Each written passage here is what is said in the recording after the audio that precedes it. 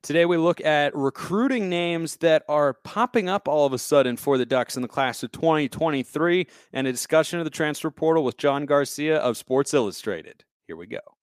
You are Locked On Ducks, your daily podcast on the Oregon Ducks, part of the Locked On Podcast Network, your team every day.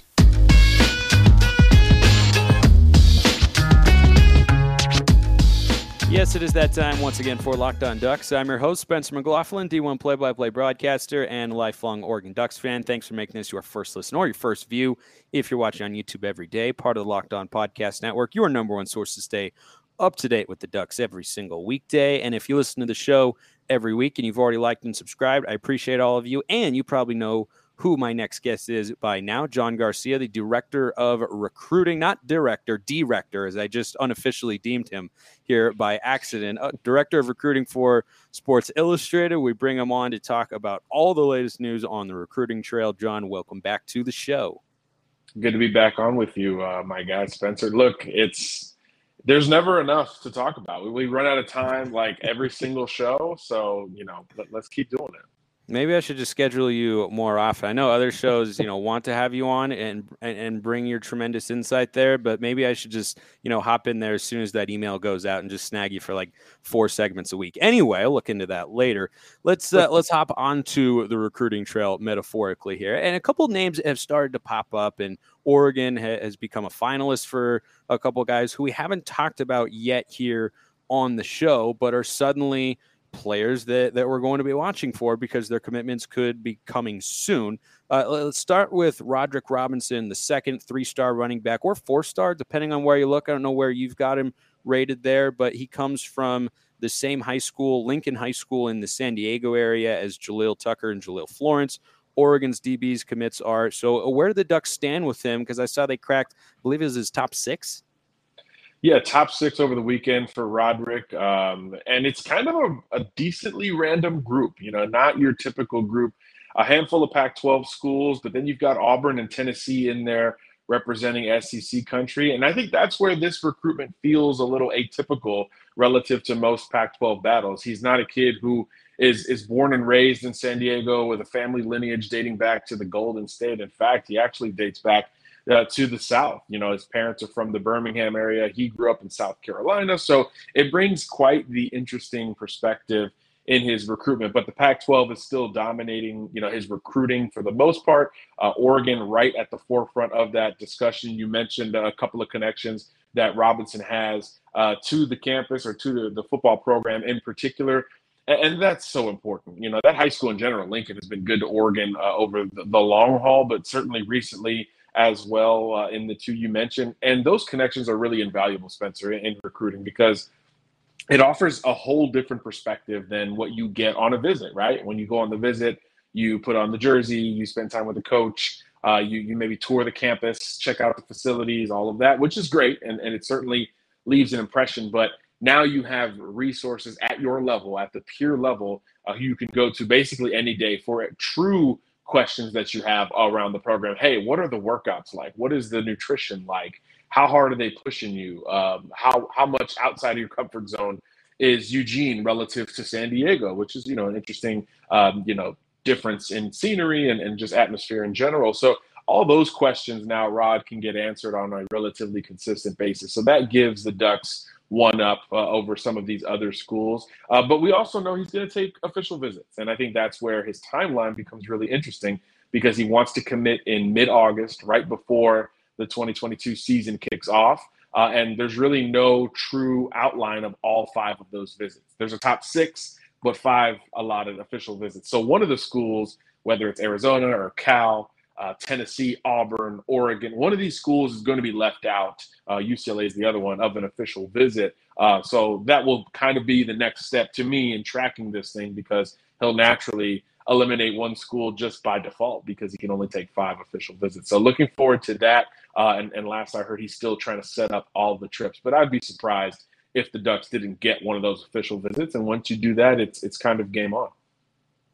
Yeah, and back in high school, he was kind of seen as one of the dynamic trio with Jaleel Tucker and Jaleel Florence. They were all highly coveted recruits. And I think it's really easy to draw the picture in your mind of, well, if the first two guys both went there and Florence had committed to the Ducks, then Cristobal left, he decommitted, but then he ended up staying committed to the Ducks. And one reason, I think in theory, but I believe there are some reports out there about it as well, is that Jalil Tucker was advocating for him to come, right? Because they were, not just at the same school, but they were super tight, and they're, now trying to get Robinson up there.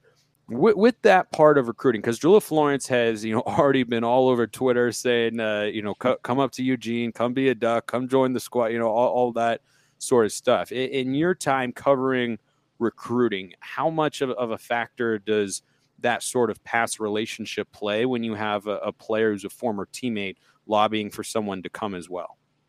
It's just as raw and authentic a validator as anything else with one school it can be. It's something so tangible and so consistently there for you as a resource that it's really invaluable in the process. I think, the first time I was really put on to peer recruiting in general was these verbal commitments that came from quarterbacks, right? And they would build the classes around them. Ty Thompson did this at Oregon during the COVID year. I mean, any good recruiting class has that quarterback centerpiece that is controlling the group chat and is really serving as kind of the extension of the coaching staff. COVID emphasized that because there were so many restrictions in terms of visits and really information in general, besides what you could do digitally. So that was really when I was first put onto it on a consistent basis. The pandemic put it at an apex, but even since then, we're seeing that peer recruiting is really important on the trail. I just wrote a story on SI about a football recruit who was friends with a basketball player at North Carolina. And when the kid hit the portal, the basketball player called him and said, "Hey, North Carolina is a great place." And he admitted, he said, "Look, I wasn't even looking at him before he called me." So it really does matter because it resonates on a different level. You, as a high school teammate or close friend in that case, you have shared experiences and an understanding of one another that college coaches really just can't grasp with all the restrictions in the evaluation process and the recruiting calendar itself because they're recruiting so many guys. So that those personal connections are really invaluable on the trail. And we've seen Oregon do this at several big time programs. So it wouldn't really be a shock to see Robinson, continue that all of a sudden pipeline from Lincoln up to Eugene. Malik Benson is another name that has suddenly popped up on Oregon's radar in a significant way, and we'll tell you why after I tell you about Built Bars. Summer is coming, and with summer, you're going to need some food on the go. Built Bars are the perfect snack to take with you on your family vacations. Throw them in your bags. They're in my golf bag, Duck fans. Put them in your kids' backpacks. Make sure that everyone has a bar so that you're fueled for all your summer adventures, whether you're jogging, running, hiking, exploring, spelunking, maybe if you're into that. I don't know. Whatever it is, Built Bars can get you there. 130 calories, 4 grams of sugar, 4 net carbs, 17 grams of protein. Candy bars, let's just say that they're way worse for you. Go to Built.com, use promo code LOCK15. Get 15% off your order for something that tastes as good or better than a candy bar. That is promo code LOCK15 for 15% off at Built.com. All right, so Malik Benson is not someone we've been following for a long time, but Oregon made his top 5, and he's coming from the JUCO ranks. And, when I think about recruiting, John, there are players who have come from the junior college level and have had good careers in the college football game, but I think they've had more success in the basketball space. That's just my personal opinion. Is I feel like they've translated more. I don't know exactly why that is, but it's just kind of the way that I've seen it play out over the last several years. But Malik Benson, a guy who's coming from the JUCO ranks, and boy, he kind of has a chance to be the outlier in that sense. What makes him such a big time target that's drawing the attention of the Alabamas and Georgias of the world? I mean, he's just got gaudy downfield potential. It's just a big play waiting to happen for Hutchinson Community College this past year. Whether they threw it to him short, which they did very often, he would break tackles and outrun everyone else, but he had the ability to go over the top on defenses as well. I think he averaged like almost 30 yards a catch as the focal point of the offense, which is really just absurd in every way that you look at it. And he's really become the most coveted JUCO receiver, maybe even JUCO player overall in this class of 2023. Still relatively early, but a kid like this is not going to stay off the board very long. And just checking before we got on here, Spencer, He's already locking in official visits within that top 5. So this thing's going to accelerate, in my opinion, for Malik Benson. And Oregon's going to get the first trip out of him in terms of his official visit. So I do think that is going to be significant as the table-setting visit for the Ducks, because as we'll get into, the competition is very heavy for Benson. But he's simply just an explosive player who can, like I said, catch it short and break the long one, or just beat you there over the top from the jump. I mean, this is the type of long and athletic, explosive wide receiver that really changes how you have to game plan against an offense, especially in this day and age. So once those numbers from 2021, that tape rolled out, everybody was on this kid, and he's become almost overnight, this junior college sensation. And like you said, that's the rarity. We usually see like a bounce back recruit in JUCO blowing up. I think of this past draft, a guy like Jermaine Johnson was at Georgia, then goes to junior college, then Georgia, then transfers. Bounce backs like that. Cam Newton did it as well back in the day. Those are very popular in terms of hitting an apex in recruiting because they were already established at one point. This is not the case for Malik Benson, who is from Kansas, by the way. So you can kind of understand why he was maybe overlooked in recruiting, but he is certainly not overlooked at this point. Again, he's probably the most coveted junior college player, not just wide receiver that's out there to date. Yeah, that's what I wanted to ask you next, is if a guy has these sorts of skills and the measurables that he does and can put on the sort of film that he clearly has to draw the attention of Nick Saban and Kirby Smart and some of the other premier programs in college football. How does a player like that have no Power 5 offers coming out of high school? Like, why is he at a junior college? He, like I said, he's from Kansas, Lansing, Kansas, to be exact. I don't know much of his backstory before he got to Hutchinson. Sometimes it's an academic situation where, the kid's grades are so behind that he doesn't even get the first level of the recruiting process. It's just kind of nipped in the bud before it even begins, per se. And then other times it's just a geographical deal. I mean, there are great players everywhere, but there are only so many resources. You factor in all the transition that we just saw in college football, all these new coaching staffs trying to assemble at one point, and it makes the recruiting boards shuffle and change over many times. And kids like this can get lost in the shuffle. I think the transfer portal has hurt junior college recruiting as directly as any one thing has hurt another in college football. So I think that could factor in as well. Since it started in 2018, there's a lot of reasons why a kid can be hidden, but he's certainly not hidden anymore. And I think he's got the makings of quite the story, because you don't have to watch a lot of the tape to understand why everybody wants him in their offense, regardless of scheme, regardless of depth chart and quarterback situation and all of that. This is a truly coveted wideout for a lot of reasons. It's still relatively early in his recruiting process because he's class of 2023. So, much like Roderick Robinson II, you wouldn't expect a commitment for, probably a couple months at the very least, but some guys decide to commit earlier. At this point in his recruiting process, is there one school or a couple schools that maybe appear to have at least the early advantage?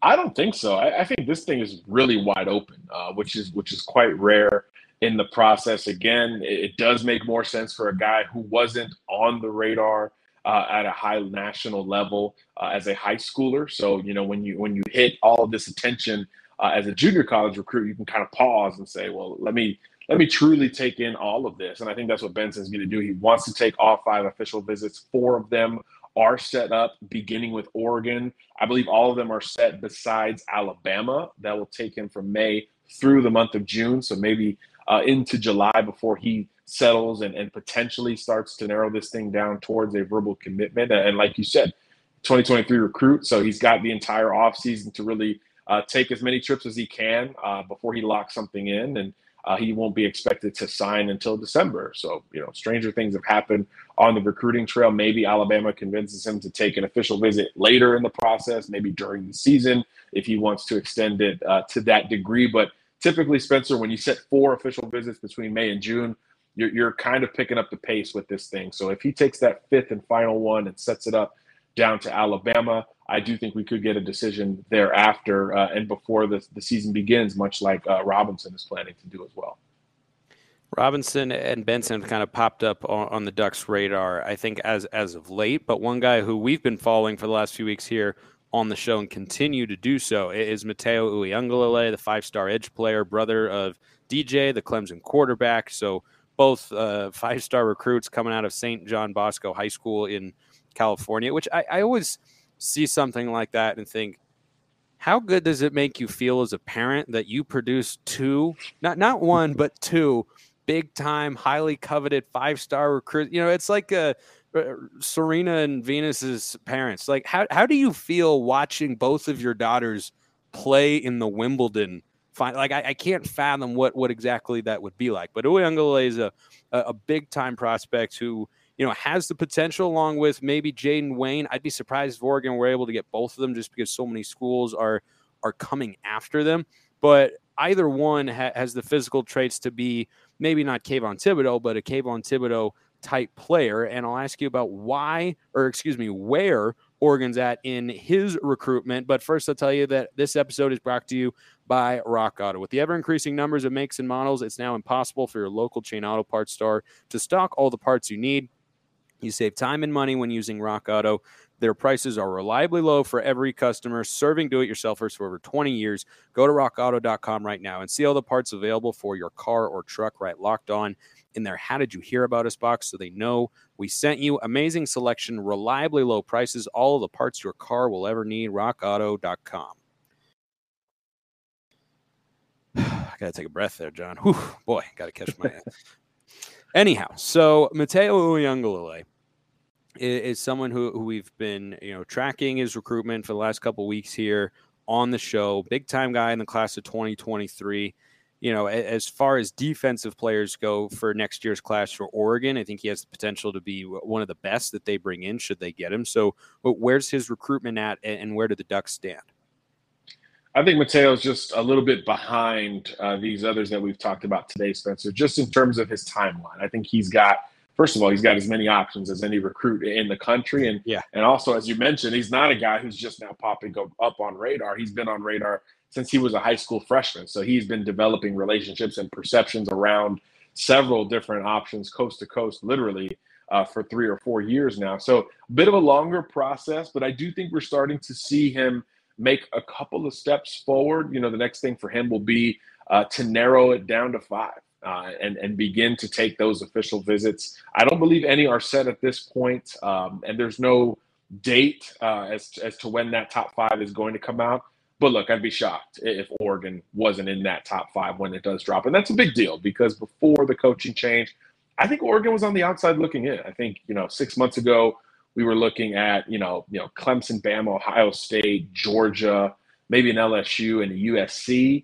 But since these coaching changes, I think Oregon has become that secondary Pac-12 contender. And then, of course, USC changed coaching staffs as well. So I think there's a bit of a level playing field between the two. He's visited each school multiple times, I believe, this year to date. So I think both of those Pac-12 contenders remain in the mix. So it's just a matter of, okay, what are the other 3 schools? What is that looking like? It does look like Clemson could be on the outside looking in at this point. Read into potential drama with DJ and other things as much as you want. But for Matayo, I do think Clemson is going to be a little bit on the outside looking in.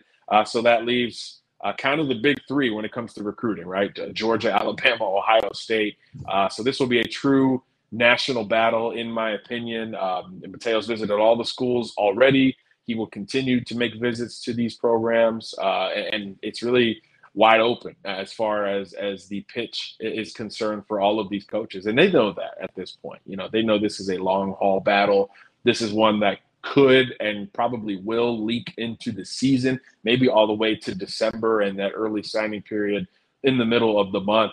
So this is one of those battles that you want to certainly build buzz and momentum, but you've got to know it's got to be sustainable throughout the long haul of the recruitment. So any buzz you hear at this point is a little premature, but once he does narrow the list and start to lock in these visits, I think it's time to get serious with this Uiagalelei recruitment. And as of now, again, it looks like he's not going to follow big brother to Clemson, which is pretty big news in general from a recruiting perspective. Real quick before we get to our discussion on the transfer portal, all these guys have a set number of official visits, right? How many is that? And then they can take unofficial ones afterwards, right? And what's the difference between the two? Yeah, real quick. Official visit is up to 5 per recruit. Now, when coaching changes and different things occur, you can sometimes get another one. So, for instance, if you visited Oregon in November and then Mario Cristobal makes his move and Oregon changes head coaches, you can then take another official visit when Dan Lanning is the head coach. There are certain situations where the NCAA is a little bit more flexible with that. But for most recruits, 5 official visits, unlimited amount of unofficial visits. And the difference is really big. An official visit is 48 hours on campus on the school's dime. So the school's flying you out, putting you up in the hotel. You're getting great steaks every day if that's what you want. You're getting the whole cake in your room, cookies in your hotel room, all the personalized, swag, all that fun stuff on campus, and a lot more red carpet VIP type treatment. Many of these schools really build it up into game weekends and apex it with oftentimes a dinner at the head coach's house, personally cooked by, his wife or catered or whatever it is. So an official visit is a very big deal and a very intimate 48-hour experience as opposed to an unofficial visit where sometimes you're just there for a couple of hours. You're checking out a game, you're checking out a junior day, maybe a barbecue event or something like that are going to be very popular here over the next month or so. It's really informal and kind of quick. You still can get one-on-one time with Dan Lanning or whoever the coach is, but usually it's a much smaller amount of time. So naturally, official visits is what programs gun for. They're only allotted to host a certain amount per year as well. So it is kind of a validator for the prospect too to be invited to set up an official visit. You're about a top 50 guy if that is the case with the program. So official visits are a very big deal and very telling in how we track recruits.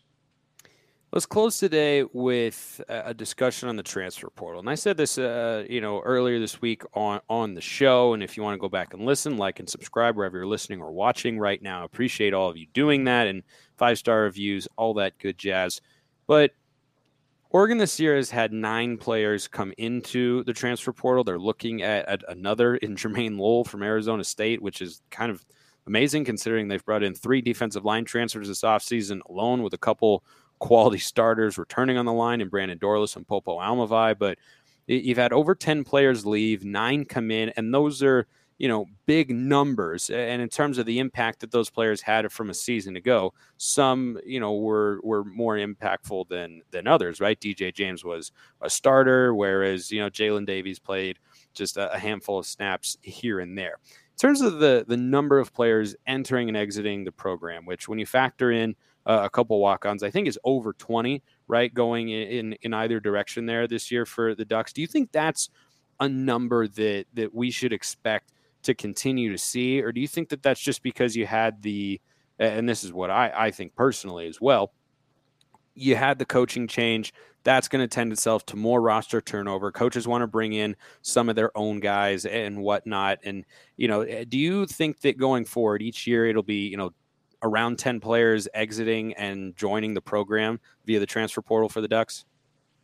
I think it's probably a little bit lower than that. I think you hit it on the head, Spencer. I think the numbers balloon when you go through a coaching transition. Naturally, like you said, not only do coaches want to bring in their own guys, but, players that are on that roster did not commit and sign with that coaching staff. So there's nothing really binding them to that group. Now, sometimes you meet with the staff and you feel good about it and you stick around, and that's great. And that's the majority of players, but it certainly happens the other way as well, where you maybe give them a chance and you don't like the first impression, or you don't even give them a chance. You say, well, that coach is leaving, I'm leaving too. And I think that happens a lot in recruiting as well. But, I think that number is probably high for a normal year. But I think what's impressive about Oregon is that, you lose 10 or 12 scholarship guys and you bring in another 10 or 12 from other schools that are looking like potential contributors. I think that's impressive because it's very hard to keep that number even. We heard a lot of reports earlier this spring about teams that were looking up at that 85-member scholarship limit, trying to fill spots and maybe oversigning in the portal to compensate. But for a transition staff to not deal with that, I think is a pretty big deal. And look, having an even number, regardless of situation, I think is pretty ideal for any program from a stability and prestige standpoint. There's a lot of schools, Arizona State, Auburn, Maryland comes to mind, where they had many more departures than portal additions. And it certainly looks a certain way optically, which, as we know, is important in college football, and it carries over into recruiting as well. So I think being even or close to even is a strong mark of sustainability for any coaching staff, especially a first-year staff. But I think 20 is a high number for a normal year, but for a transition, it makes a lot of sense. Yeah, I just think in a standard year, Oregon in the past couple seasons, and this was before the one-time freebie rule, during Mario Cristobal's tenure, they had years where they brought in one transfer. And I don't think that that's ever going to happen again now that this option exists, right? I mean, if you have the potential to bring somebody in who can fill a void or, help provide some depth at a position of need, I think you should definitely look to do that. And I don't think it'll ever be as low as 1. I don't think it ever will be as high as 20 again, as long as Dan Lanning is the head coach for the Ducks. But I think, each year it'll probably vary a little bit, I would guess, between, how many are leaving versus how many are coming to the program. But I feel like somewhere in the 7 to 15 range is probably a little bit more standard. And last thing that I want to ask you here with John Garcia, the director of recruiting for Sports Illustrated, is Oregon's the kind of program that doesn't just need to bring in guys via the portal to provide depth, right? I mean, I think that it's perfectly reasonable to say that as this staff attacks the transfer portal this year and in the coming years, Duck fans should expect to see players who come in and are starters who are contributing in a major way immediately. Yeah, that's a really good point. This is not a depth situation for most programs. You look at the top of college football, and it's about making that impact. I mean, that's when you're bringing in a transfer. Think of a Joe Burrow at LSU. Alabama's got 5 or 6 transfers coming in that are all probably going to start in 2022. That's really the goal. It's to create, in one sense, a competition, which we're seeing Oregon do at the quarterback position, certainly with Bo Nix coming in. But really, those are the kind of transfers you want to focus on, guys who are really going to either push an incumbent or run away with the job, on their own. Coaches will never say that publicly, at least, but that's what you want. That is the desire, because there's a lot of behind-the-scenes stuff going on with the transfer portal and recruiting. There's NIL deals that are being built and incentivized around some of these schools, and it's a win-win for everybody if the kid who's making good money is seeing the field. So naturally, those are who you're going to target in the transfer portal. Players who can come in and make a true impact right away. Because I think that's going to be where it gets a little bit funky with NIL in particular is, what if kid A signs a huge deal and 2 years later he's still not on the field?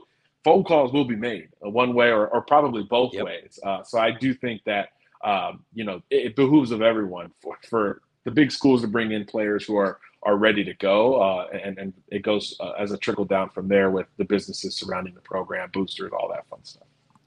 John, appreciate your insight. As always, thanks for coming back on the show. That is John Garcia of Sports Illustrated, the director of recruiting. We bring him on just about every week here on Locked On Ducks. Good to see you and talk to you as always, my man. Always a pleasure, Spencer. Thanks, everybody, for making this your first listen. Make Locked On Pac-12, where I am your host as well, your second listen or view if you're watching on YouTube to stay up to date with the Conference of Champions. I appreciate everyone listening. Have a wonderful rest of your day, and go Ducks.